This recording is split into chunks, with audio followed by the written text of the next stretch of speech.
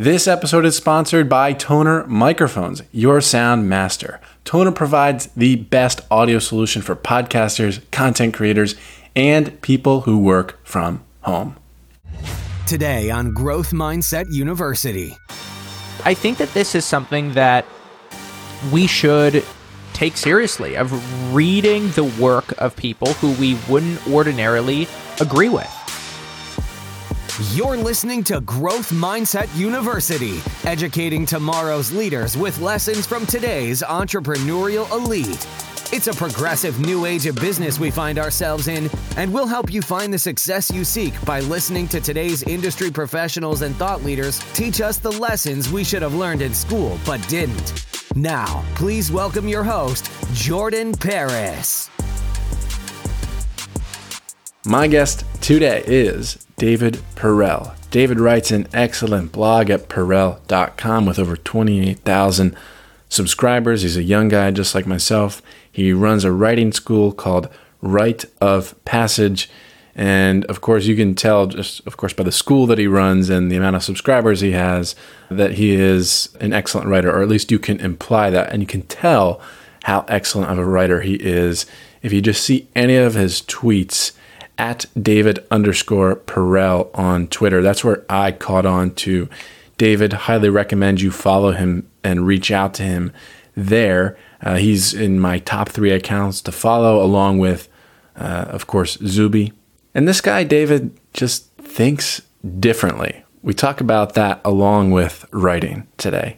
It's a little bit meta. We're thinking about thinking at some parts of this interview.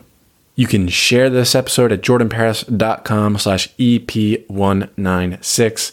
Also, the show notes will be at jordanparis.com/EP196. And in the show notes will be a link to an episode of David's podcast, the North Star Podcast, with his guest, James Clear, a couple of years ago. It's all about habits. James wrote that book called Atomic Habits. You may have heard of it. And there are just some things from that interview that I took with me even... I take with me even today, months later. So again, that's jordanparis.com/EP196 for the show notes, and that is also the link to share this episode. And now, without further ado, please enjoy my conversation with David Perell. I've got with me David Perell today. David he's one of 31 people that I follow on Twitter. He's one of those guys that just doesn't miss. So I just had to reach out to him. He's just an outstanding writer. I think of him very much like Seth Godin, who's coming on the podcast a couple of months from now. I know you've interviewed him as well, David. So David, you've got your own awesome podcast called the North Star Podcast. People can find you on the Twitter account that I was talking about, at David_Perell, Perell, so 1 R, 2 L's, and then Perell.com, again, 1 R, 2 L's. So David, welcome to Growth Mindset University. Thank you. Seth Godin is the OG of OGs. It's funny, I've been deconstructing Seth a lot in terms of some of the things he does, so I appreciate the compliment. That's one of the biggest compliments that I could get, but in particular right now, I've been binging his stuff. Yeah, dude. I started reading his blog a long time ago after I heard him on Tim Ferriss's podcast. Like everyone in our space heard that episode, I'm sure. And it was right around like the Derek Sivers episode too. I don't know if you know Derek, but those were like 2 just rock solid podcasts, 2 of like my favorite that I've ever listened to. What are some of the things that you've deconstructed from him? Like what are you picking apart? I think that one of the things that Seth does, first, the internet rewards people who are prolific, and Seth has published more than 7,000 posts. He never misses a day. And one of the theories that I have about online writing, and at least the consistency aspect, like I publish a newsletter that comes out every Monday and every Friday, and I publish a podcast every week. And one of the things that builds a lot of trust with people, because that's fundamentally what's scarce. I mean, you can just buy attention. You just go on Facebook, you go on Google, and you can get people's eyeballs. I mean, it's not cheap, but it's also not super expensive. What's the scarce resource is trust. How many people, when you launch a product, are going to come write to you and say, hey, I want that product? How many people are going to open up your emails when you reach out to them? And you said very nicely that I don't miss a beat. I hope that that's the case, because it's something that I think a lot about. So there's a couple different ways of defining brand. And I think that the way that a lot of people think about brand is our brand is going to be the best. And you are going to have the best experience that you've ever had. This experience is going to be life-changing. And that is one way of looking at brand, but it's actually not that helpful. A way of looking at it that was much more helpful for me is a brand is the range of outcomes that you can expect from somebody. And actually, that doesn't mean that you need to be the best at all. And this is when it gets really interesting. So if you take something like Walmart, you know what's awesome about Walmart? You go to Walmart and it's not like incredible. Walmart is as mundane as it could possibly be. But what's great about Walmart is when you walk into Walmart, you know that they're going to have all the basics and that they always will. And the way that Walmart is actually structured as a company is when Sam Walton founded the company, what they did was Walmart, just so you know, owns more private jets than any other company in America. And what's interesting about their private jets is you're like, oh my goodness, that is such a luxurious experience to go fly on a Walmart private jet. I've heard from people who've done it, it's really not that great. That really what Walmart does, because they're all about low prices. They're all about getting deals for their customers. And in order to do that, they keep their costs low. So the private jet experience isn't that great. You're not going to fly on some beautiful Gulfstream. My point in saying this is that Walmart stores are very locally managed. So, for example, 2 stores in Panama City Beach, Florida, one by the beach and one that's, say, 10 miles away, they're actually going to have a very different selection. So to get back to my point about brand, you know that not only is Walmart going to have everything, but they're going to also be localized. And that a Walmart next to Panama City Beach in Florida, they're going to have the wherewithal to know, hey, we're going to need some snorkels. Hey, we're going to need some floaties so that kids can go swim in the water. So you have Walmart, and then you have something like my newsletter, right? I actually never send a newsletter to say, hey, I want this to be the best thing ever. That's not what I'm going for. That's how people think about brand. But what you want is I want every single newsletter to just be rock solid. This was good. This was good. This was good. I learned something every single time I open that, and I never want to disappoint. And so for me, when it comes to building a brand, what I think about is how do I narrow the range of distributions so that then that builds trust over time. Now, here is the tension that you can't just follow that advice, because as a creator that you yourself know, and as an artist, that's what it means to do this work. If you get too narrow, it gets boring. So what you want to do, the real dance with your audience, and this is what's fun, is how do you have a narrow distribution of outcomes while also keeping yourself entertained and being in a place where you get to go try all these different things and getting to a place where your online audience and the work that you do enhances your life and expands your horizons rather than limiting them. And that is a serious challenge that I spend many, many hours thinking about. Yeah, man. That was intense. And something I noticed about you, you speak very much in these ideas that, I don't know. I don't even know how one even would come up with these, like the things that you write about in, short form on Twitter, and then, even in long form on, in blogs on your website. Like, what did I read today? I read one big idea today. And I was like, how does this guy even think of that? I think a lot about these things. So when I was 21 years old, I had the incredible... How old are you now, by the way? 25. Okay. How old are you? 22, yeah. Nice. Awesome. I love young people who are crushing it. I just talked to a 21-year-old guy who just wrote a book called Writing for Software Developers. His name's Philip. Same sort of thing, man. This is what makes the internet so cool. It is that young people who sort of, like you, right? You sort of just get that you can reach out to anyone. You get that if you create things, then all of a sudden these new interesting inbound opportunities happen. You get that you can use the internet to just reach incredible people. Like you've interviewed Grant Cardone, Seth Godin, Derek Sivers, right? Seth, I know, is coming in the future, but that's incredible that you realize that as so young. It's really cool. And so when I was 21, I had the opportunity to interview Neil deGrasse Tyson in his office at the Museum of Natural History the day his book came out. Is that on the podcast, by the way? Yeah, it's one of the early episodes. And you know what's funny? Wow. What's funny is I was such an amateur that I didn't even have my own microphone. So we had one microphone for the interview, my microphone was like way far away. And so my audio comes in through his microphone. It is humiliatingly bad audio quality. Like, no, I know exactly what you mean. I absolutely botched it, but I had no money at the time, right? So like for me, I had my nice microphone, which was $22 on Amazon. And then I had my cheap microphone, which was $12 on Amazon. So I used the $12 one. He had the $22 one. And that day, he was probably just like, who is this guy? It was funny because even when he looked at me, he was like, what are you doing here? Because day he had been on the Today Show in the morning, New York Times right before me, North Star Podcast, my show, episode 7.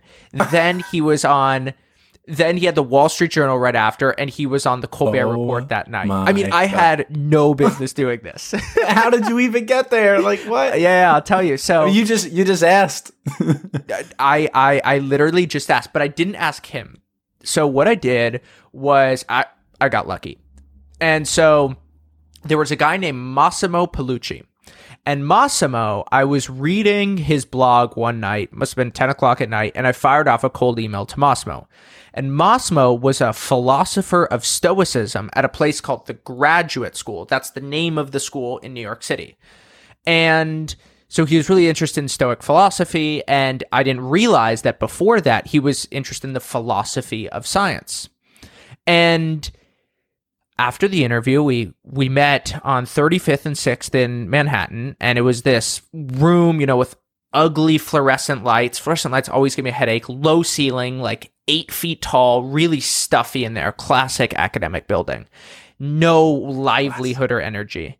And at the end, I asked Massimo, hey, can you introduce me to somebody for a future guest? And he goes, oh, you can interview this person out in the boonies of Brooklyn. I went out to do this interview, last stop on the 2-3 train.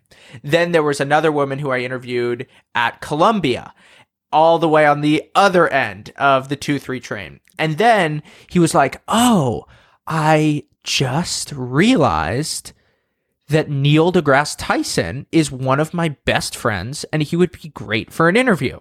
So I said, yes, but I mean, I'm 21 years old at the time. So I'm like, don't freak out. Play it cool, man. Play it cool. Yeah. And act so, like you've been there. Yeah, exactly. Act like you've been there. Hadn't at all.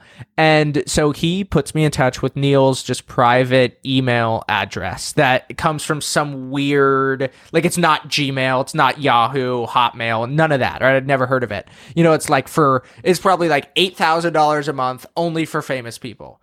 And I follow up, no response. And so I remember getting so mad at myself. David, you botched this thing. David, you said something stupid, all mad. And I remember I basically didn't have a job at the time. And because I'd been laid off from a job like a month before.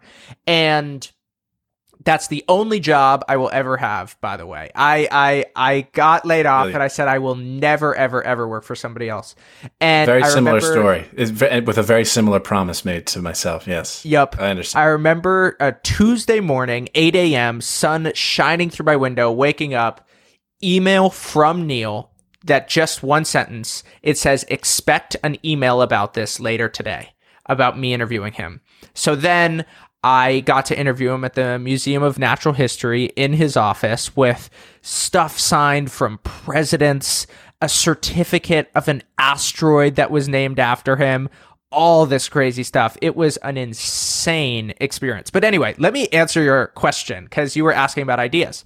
So with Neil said something to me that was shocking to me when I first heard it. but in retrospect, actually totally feasible. He said, I basically never say something in public that I haven't written down before. So you're like, how could that be possible? How could you possibly write so much? How could it be that every time you're saying something, you've written it down before? And I will tell you, as somebody who writes for 90 minutes every day, it is absolutely possible. So 90 then minutes, you get man. That's every wild. day, every day. So what you realize is when you write that much, what ends up happening is you find things and you find ways of saying things that are very catchy. And so maybe not every word that you are saying is something that you've written down before, but like the Neil deGrasse Tyson story that I just told, I recently wrote that and actually structured that entire post out and decided not to publish it because it just wasn't that good. But then when I go tell you the story, I can tell the story in a way that's actually pre-structured. So I don't really have to think about these things. What I do is I tweeted this yesterday. Writing isn't the byproduct of thinking.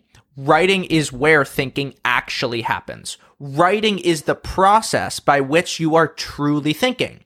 And there's this famous statue by a guy named Rodin. And Rodin was a sculptor, and it's called The Thinker. And what it is Rodin, the statue, is sitting down, hunched shoulders in this classic thinking pose with his right knuckle pressed up against the bottom of his chin. And that's how people think of thinking. Or it's like this Dumbledore, Harry Potter sort of look with the long beard. But that's not how I think about thinking. I think about thinking in rewriting sentences. So if writing is thinking, rewriting is rethinking. And so you then get to a point where you can then speak eloquently and you can not really miss a beat, hopefully, because you've already done the work before. And it was one of those ideas that I thought was crazy when I first heard it, but in retrospect, makes total sense. And that's why Neil deGrasse Tyson speaks so eloquently. Yeah, and I remember when I was writing my first book, like things were coming out of me that I didn't even know I had in me. Like so much thinking was going on, so much learning about myself was going on.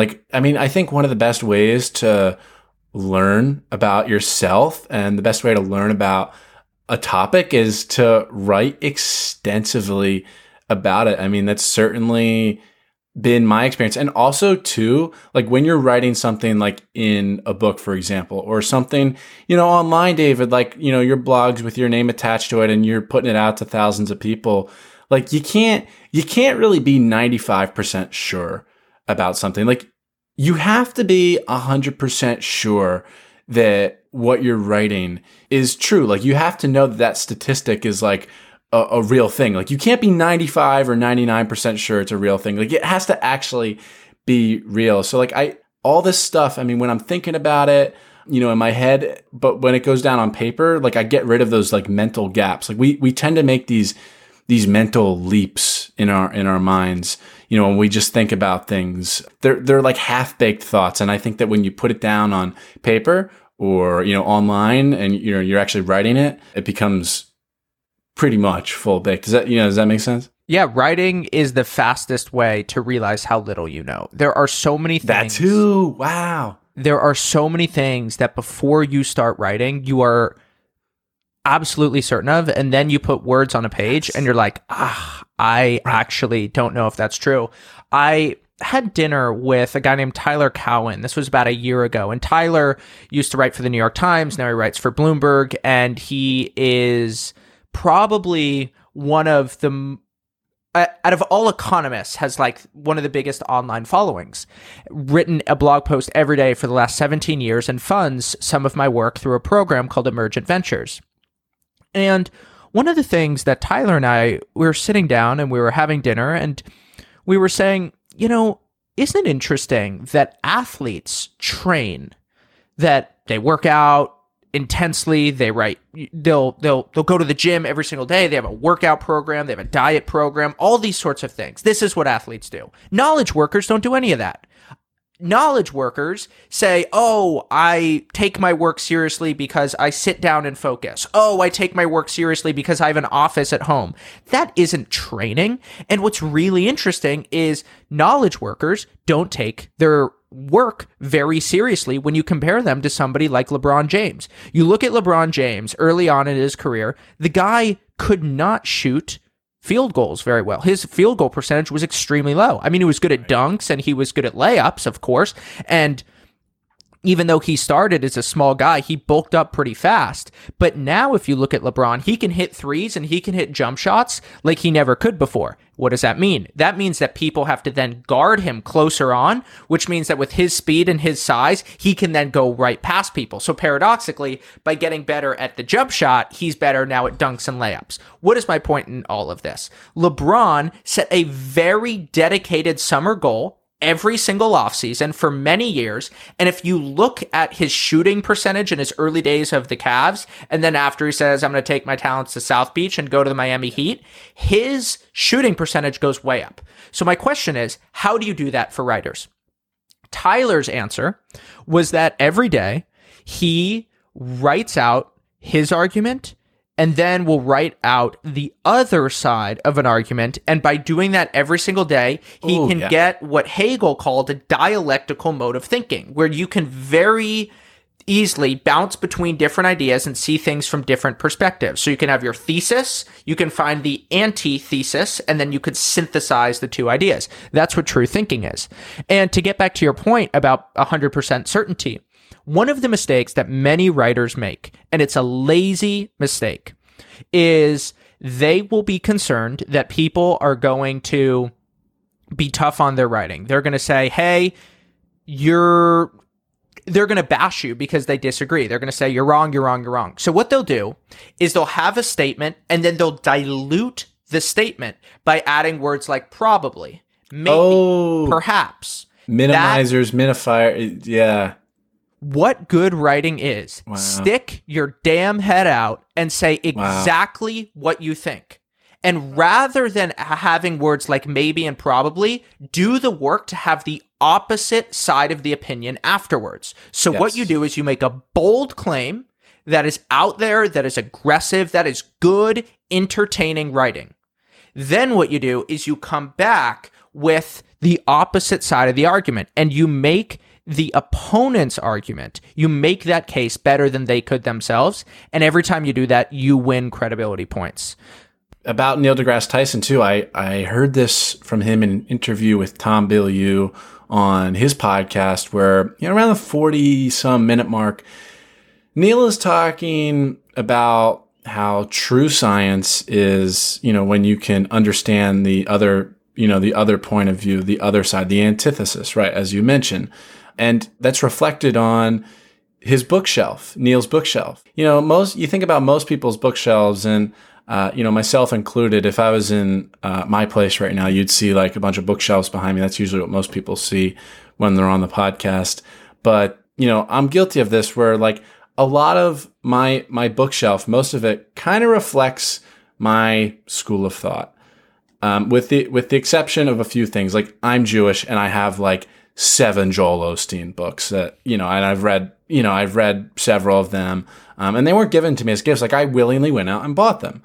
But, other than that, like it's all stuff that I kind of like agree with. But Neil has, as a scientist, as one of the foremost scientists in the world, he has all these books on religion and UFOs, shelves on UFOs. He doesn't necessarily believe in it, but he needs to understand it. And Robert Greene even has a quote too in his Laws of Human Nature on the chapter about rationality and irrationality or whatever.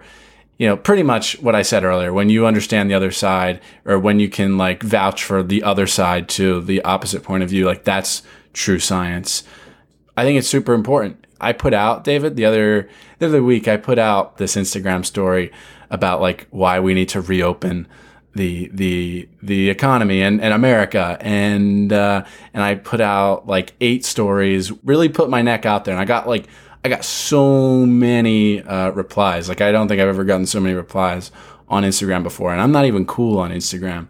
But then I felt bad. So the next day I put out like 8 more stories completely about the other side, like why it might be wise to stay home. When less than 24 hours earlier, I was like adrenaline pumping, fight or flight, like we need to reopen, and I'm putting myself out there like that. And then the next day I'm coming back and I'm like, you know what?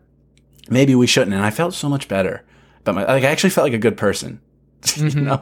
Yeah. And I feel like I understand it much more. Yeah, I like your point about knowing the other side well. I was looking last night at some screenshots. So there's this famous beef between Nassim Taleb and Steven Pinker. And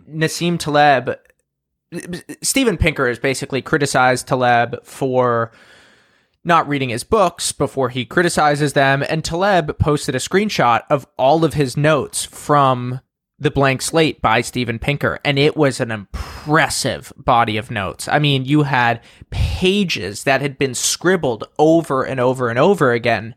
And I think that this is something that we should take seriously, of reading the work of people who we wouldn't ordinarily agree with. One of the books that I've been obsessed with right now is Das Kapital by Karl Marx. It was his final tome, and it is fascinating. I mean, this isn't the Communist Manifesto. This isn't where he came out and said, hey, we should be pro-communism. And regardless of what you think about Marxist ideologies, Marx was a phenomenal critic and explainer of how capitalism works, between how labor and capital interact.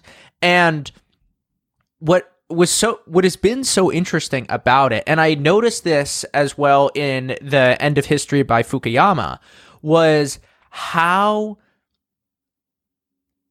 different the actual book was from the narrative and the way that it had been parodied by people. Now, that's not always true. Some books are very similar, but it has been interesting reading Das Kapital and being shocked at how different the book actually was. And then for anyone who wants to get into it, I recommend the David Harvey transcripts and his co-reading, his explanation of Das Kapital that you can read beside the book, and then just go to Marxist.org to actually read it.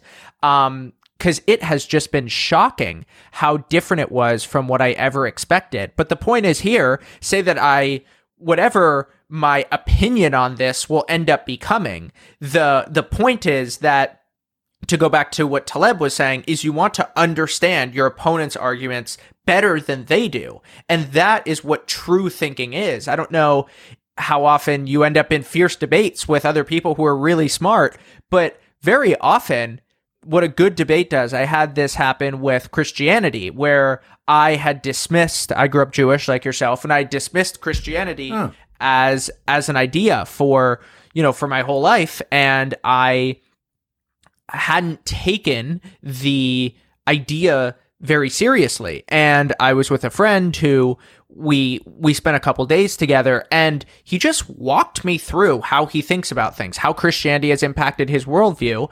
And I've spent the better half of the last year and a half exploring Christian ideas, reading the Gospels, especially studying certain parts of of Matthew like 13 with the 5 different parables, the parable of the seed, all of those, parable of the mustard seed, just absolutely fascinating. And what I continue to find is, for people that I thought that I vehemently disagreed with, when you talk to smart people who have those opinions, you are consistently humbled by how little you know and how much you've parroted other people's ideas, and for better and for worse. And it's for better because it makes you smarter. It's for worse because of how it hits your emotions.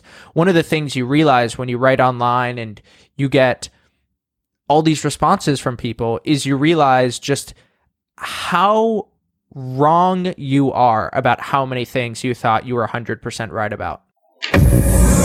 This episode of Growth Mindset University is sponsored by Toner. In fact, I'm recording this ad right now with a Toner Q9 microphone. It's an all-in-one solution. The Toner Q9 mic kit includes a condenser microphone, a metal shock mount, a scissor arm stand with adjustable suspension, a pop filter, a foam mic cover, and more. The cardioid condenser capsule enables the Q9 to capture pristine sound quality and cancel noise from surroundings, perfect for people who don't have a soundproof studio. For example, I'm recording this in a very echoey room with no carpet. If I were recording this on my Blue Yeti, you would hear the sound bouncing off the walls. But since I'm recording this with my Tonor Q9, it sounds like I'm in a studio grade room. So if you're a podcaster, the Q9 mic kit is your best choice at only $69.99. And Tonor is offering an exclusive 20% discount code for you with the code Jordan Paris. Capital J, capital P, no spaces. Available at jordanparis.com/tonor. That's jordanparis.com/TONOR. Also available on Amazon. One of the things you realize when you write online and you get all these responses from people is you realize just how wrong you are about how many things you thought you were 100% right about. Oh my gosh, yes. Feel you. So here's why this true thinking, understanding the thesis and antithesis, here's why I believe, I'm not even going to say I believe, I'm just going to say, here's why this is so important. Because it mitigates the effects of the confirmation bias.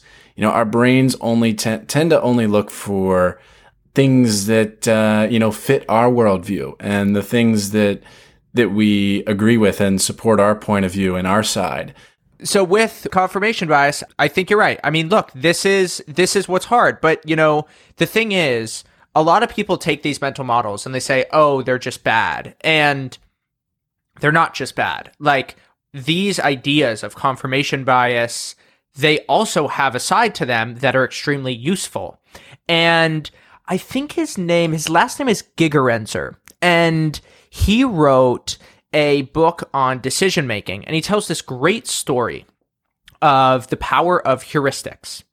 And basically, Sully, the pilot who landed the U.S. Airways Airbus 320, I believe it was, in the Hudson River. Do you know this story? Yeah, so I think it took off from LaGuardia, and then he landed at Hero, absolute hero. Had the movie made about him. Mm-hmm.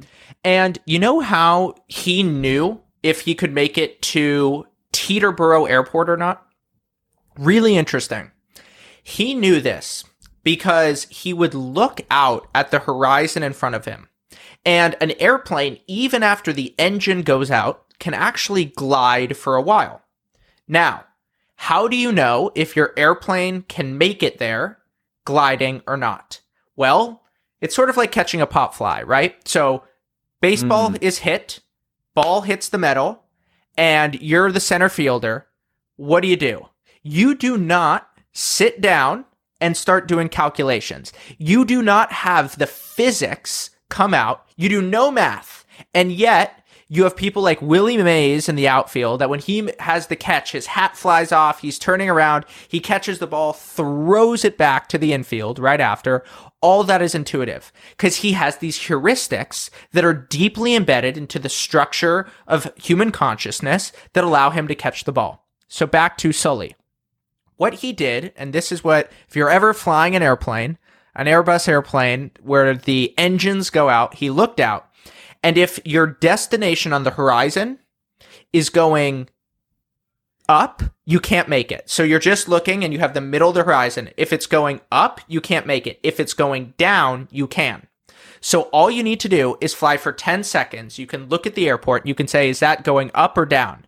And he saw that it was going up on the horizon, meaning that he wasn't going to be able to make it. And as a result, he had to land the airplane in the river. Had it been going down, he would have glided there, gone on airport radio, said, Teterboro, I need you to clear out the runways. I need to land automatically. And he would have tried to land the airplane there. Very interesting. My point here is with confirmation bias, the flip side of confirmation bias is focus. So take somebody like me. I focus a lot on writing online. I believe that writing online and publishing online is one of the biggest arbitrage opportunities in the world right now. Intellectuals are criminally underserved with interesting and important information. And if you can deliver that to them, you can have incredible opportunities. People who you thought you'd never be able to meet will reach out to you.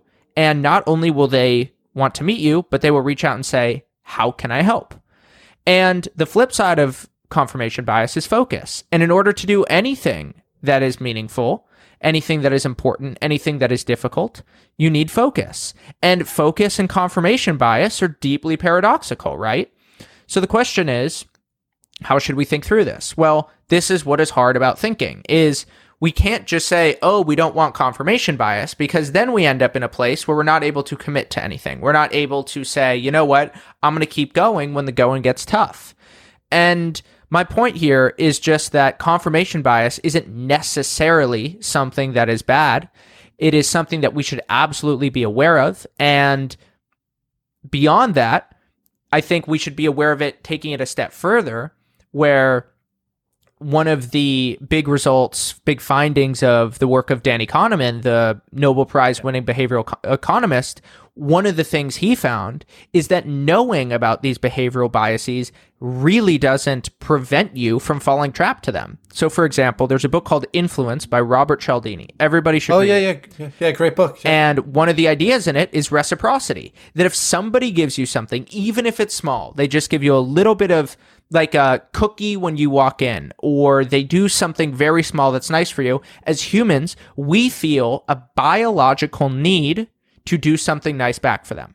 Now, you will feel that regardless of what happens. But there are, and I actually think Walmart does this very deliberately, that they refuse to take anything for free from other people. So they will meet on neutral grounds, or I think, don't quote me on it, they'll either meet on neutral grounds or invite others to their place. And they do that so that the reciprocity principle doesn't kick in. And I know a lot of people who are the same way.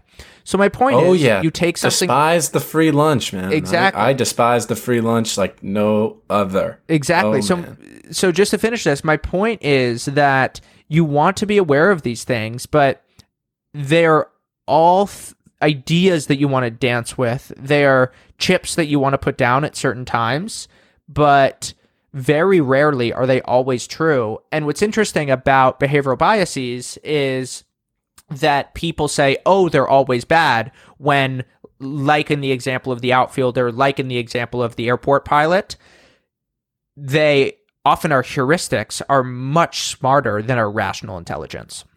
Yeah. David, I'm going to take you back a little bit, actually. I didn't know if you had went to college or not, but after doing a little more research, I saw that you did. Number one, did you finish? And number two, what did you think you were going to do going into college? Yeah, so I did finish college. I graduated, have a diploma at home, was looking at it a couple weeks ago. And nice.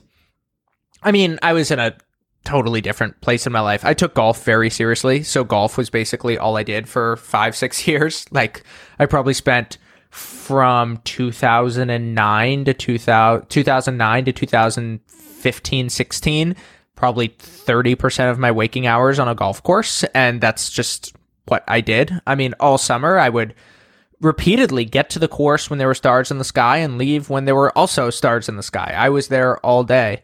So I went to Elon originally to play golf. There was, I had no business getting into Elon. I was a terrible student, and I got into Elon because the golf coach, his name was Bill Morningstar. This is how he talked. And he called me one day and he said, David, you're in as a golf recruit. And I said, well, Bill, that's amazing. And I chose Elon because I wanted to play Division I golf in a school that was in warm weather, that was small, that was also not so good that they wouldn't have me on the team. So I remember 3 schools fit this: Gardner-Webb, High Point, and Elon.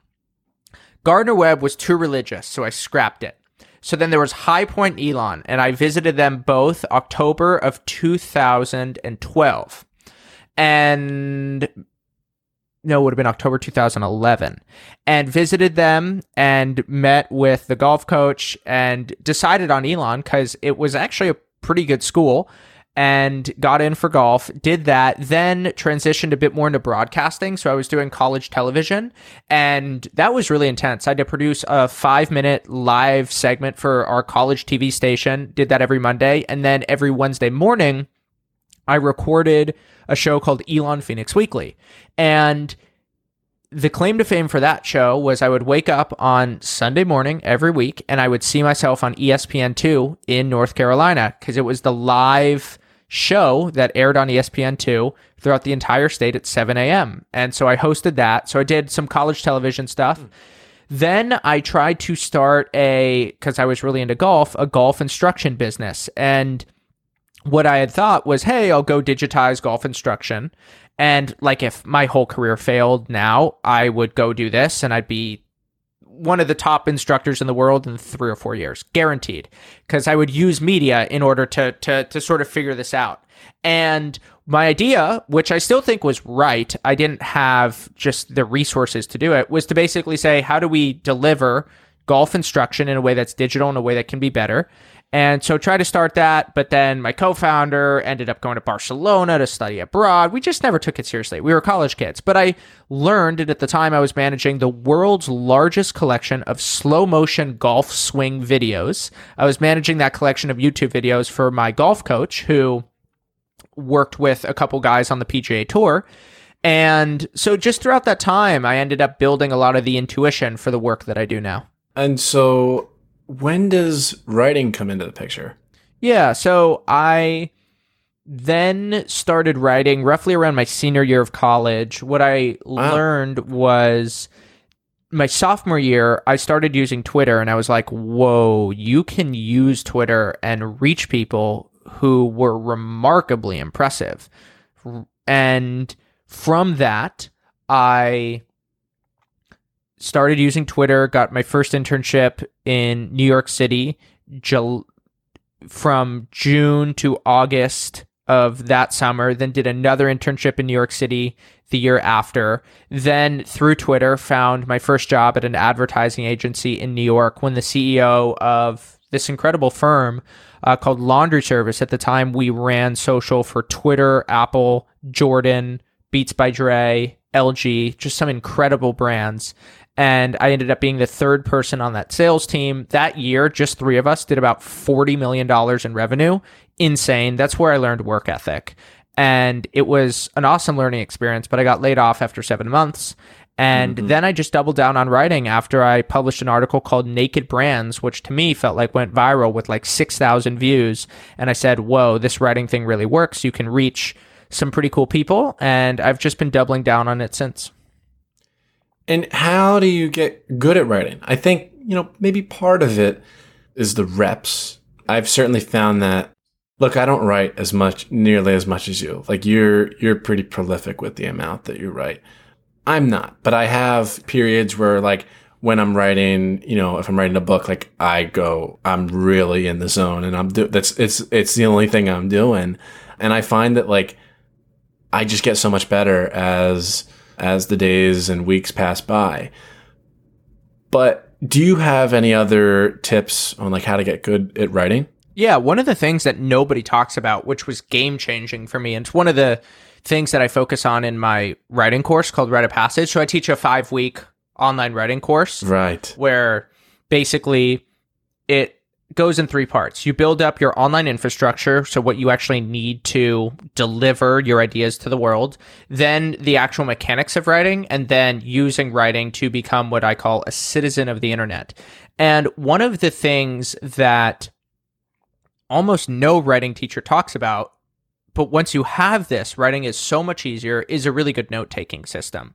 So I have what amounts to basically a second brain that I think with. And that second brain most people think of notes of, oh, I'm going to go to the grocery store and I'm going to remember all the things that I need to remember. And my business partner, he has a course called Building a Second Brain that we have the basics sort of incorporated within Write a Passage, and the 2 courses fit together like puzzle pieces.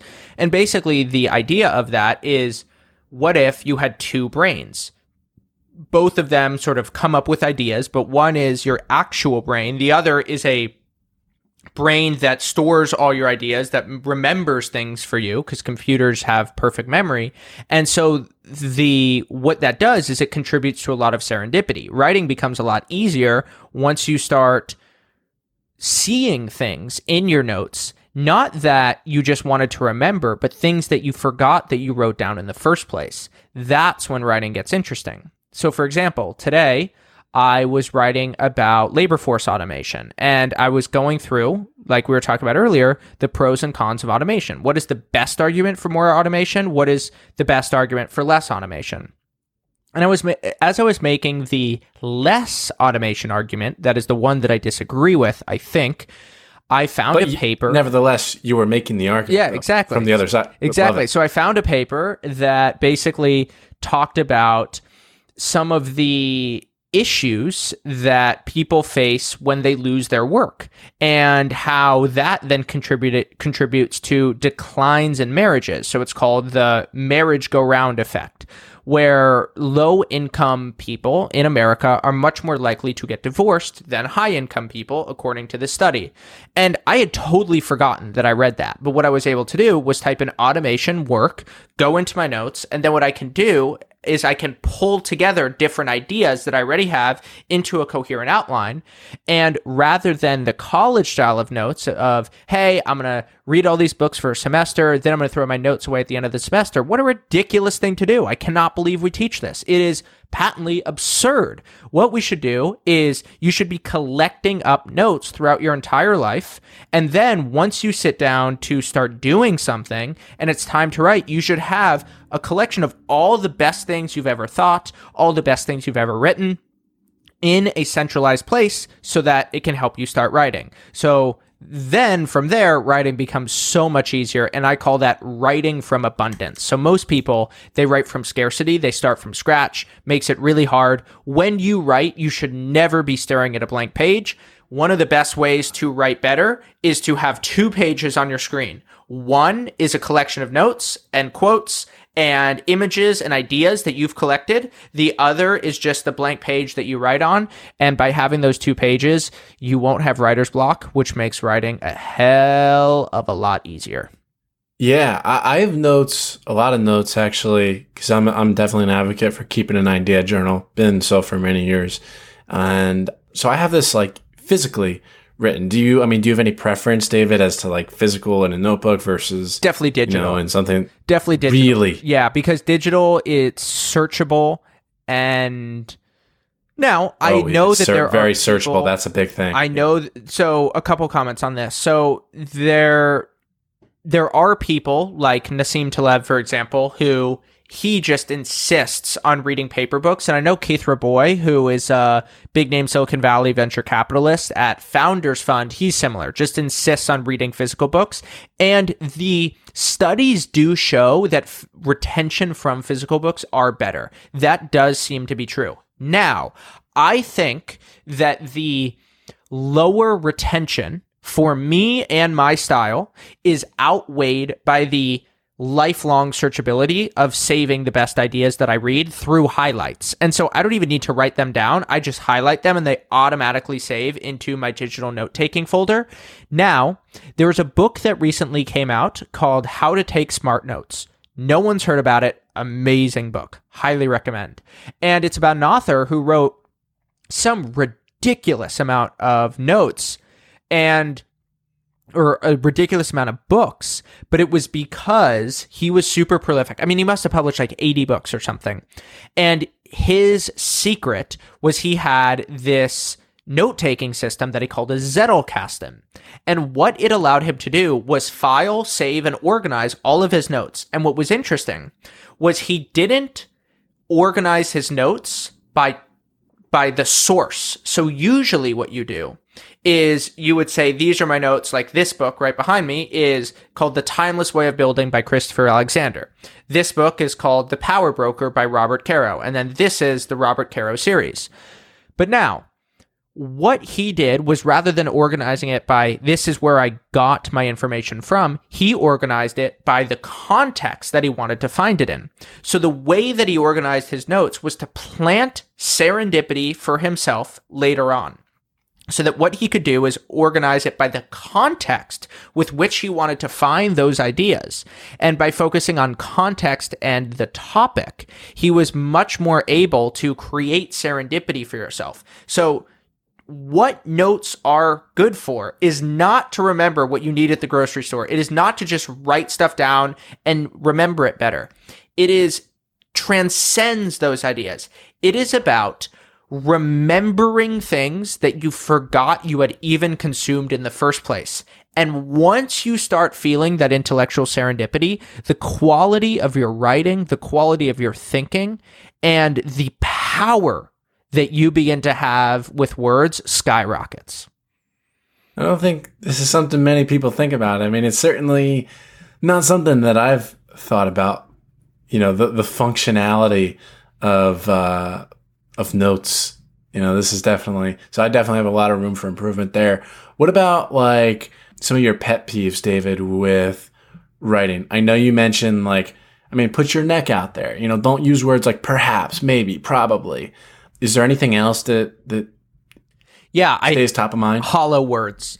You're writing. So one of the things that people do is they will write words that they don't mean anything.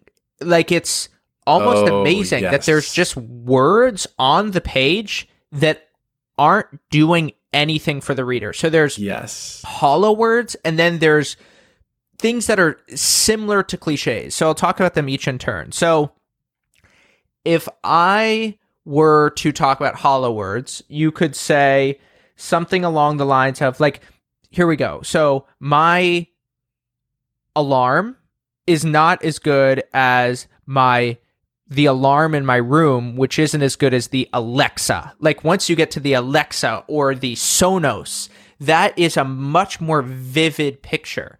You could say something smelled bad versus something reeked. Something reeked is such a sharper word than bad. And it's more colorful. So that's something that I would focus on. Then deleting your hollow words. If it isn't, Jason Zweig at the Wall Street Journal has this great line where he says, I want you to respect words. I want you to treat them like they're 45-pound weights at the gym.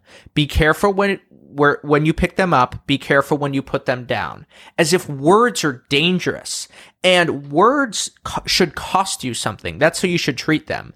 Copywriters have a line that says each additional word costs you $100. So take everything out. They say write with your eraser.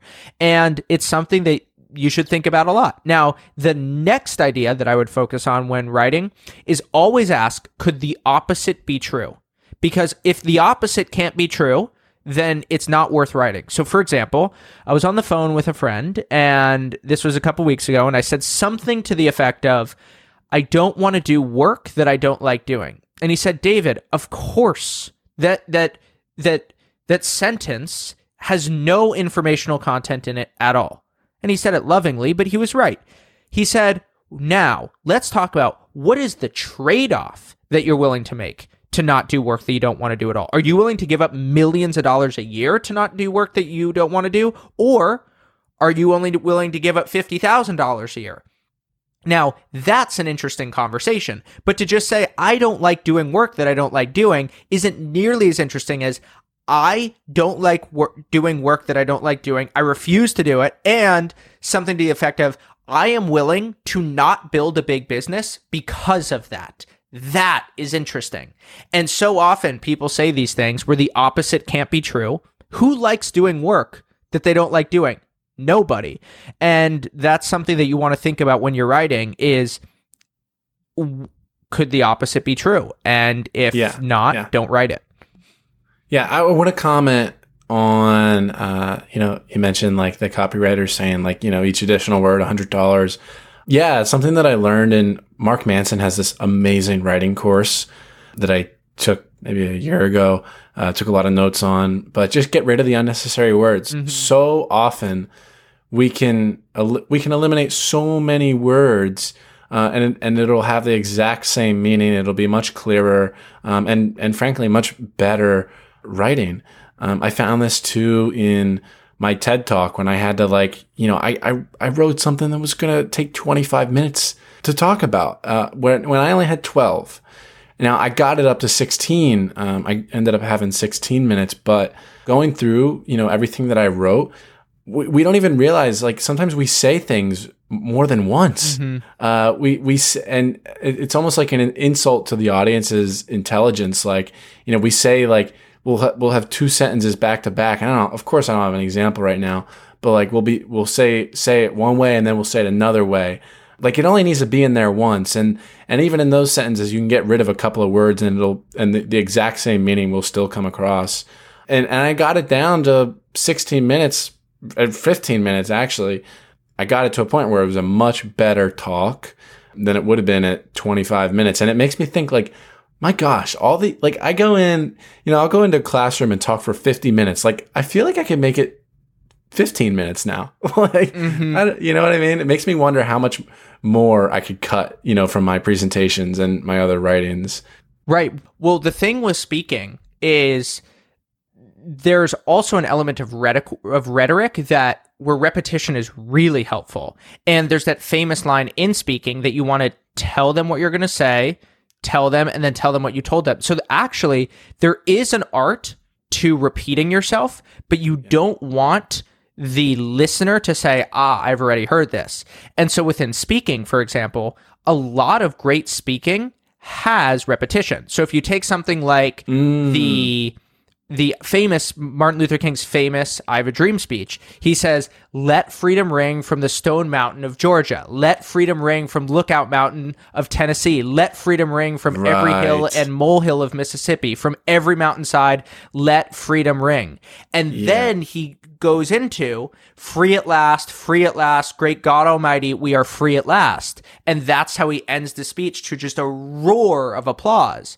So a lot of these things, and this is what's hard about writing. Writing is a hammock, right?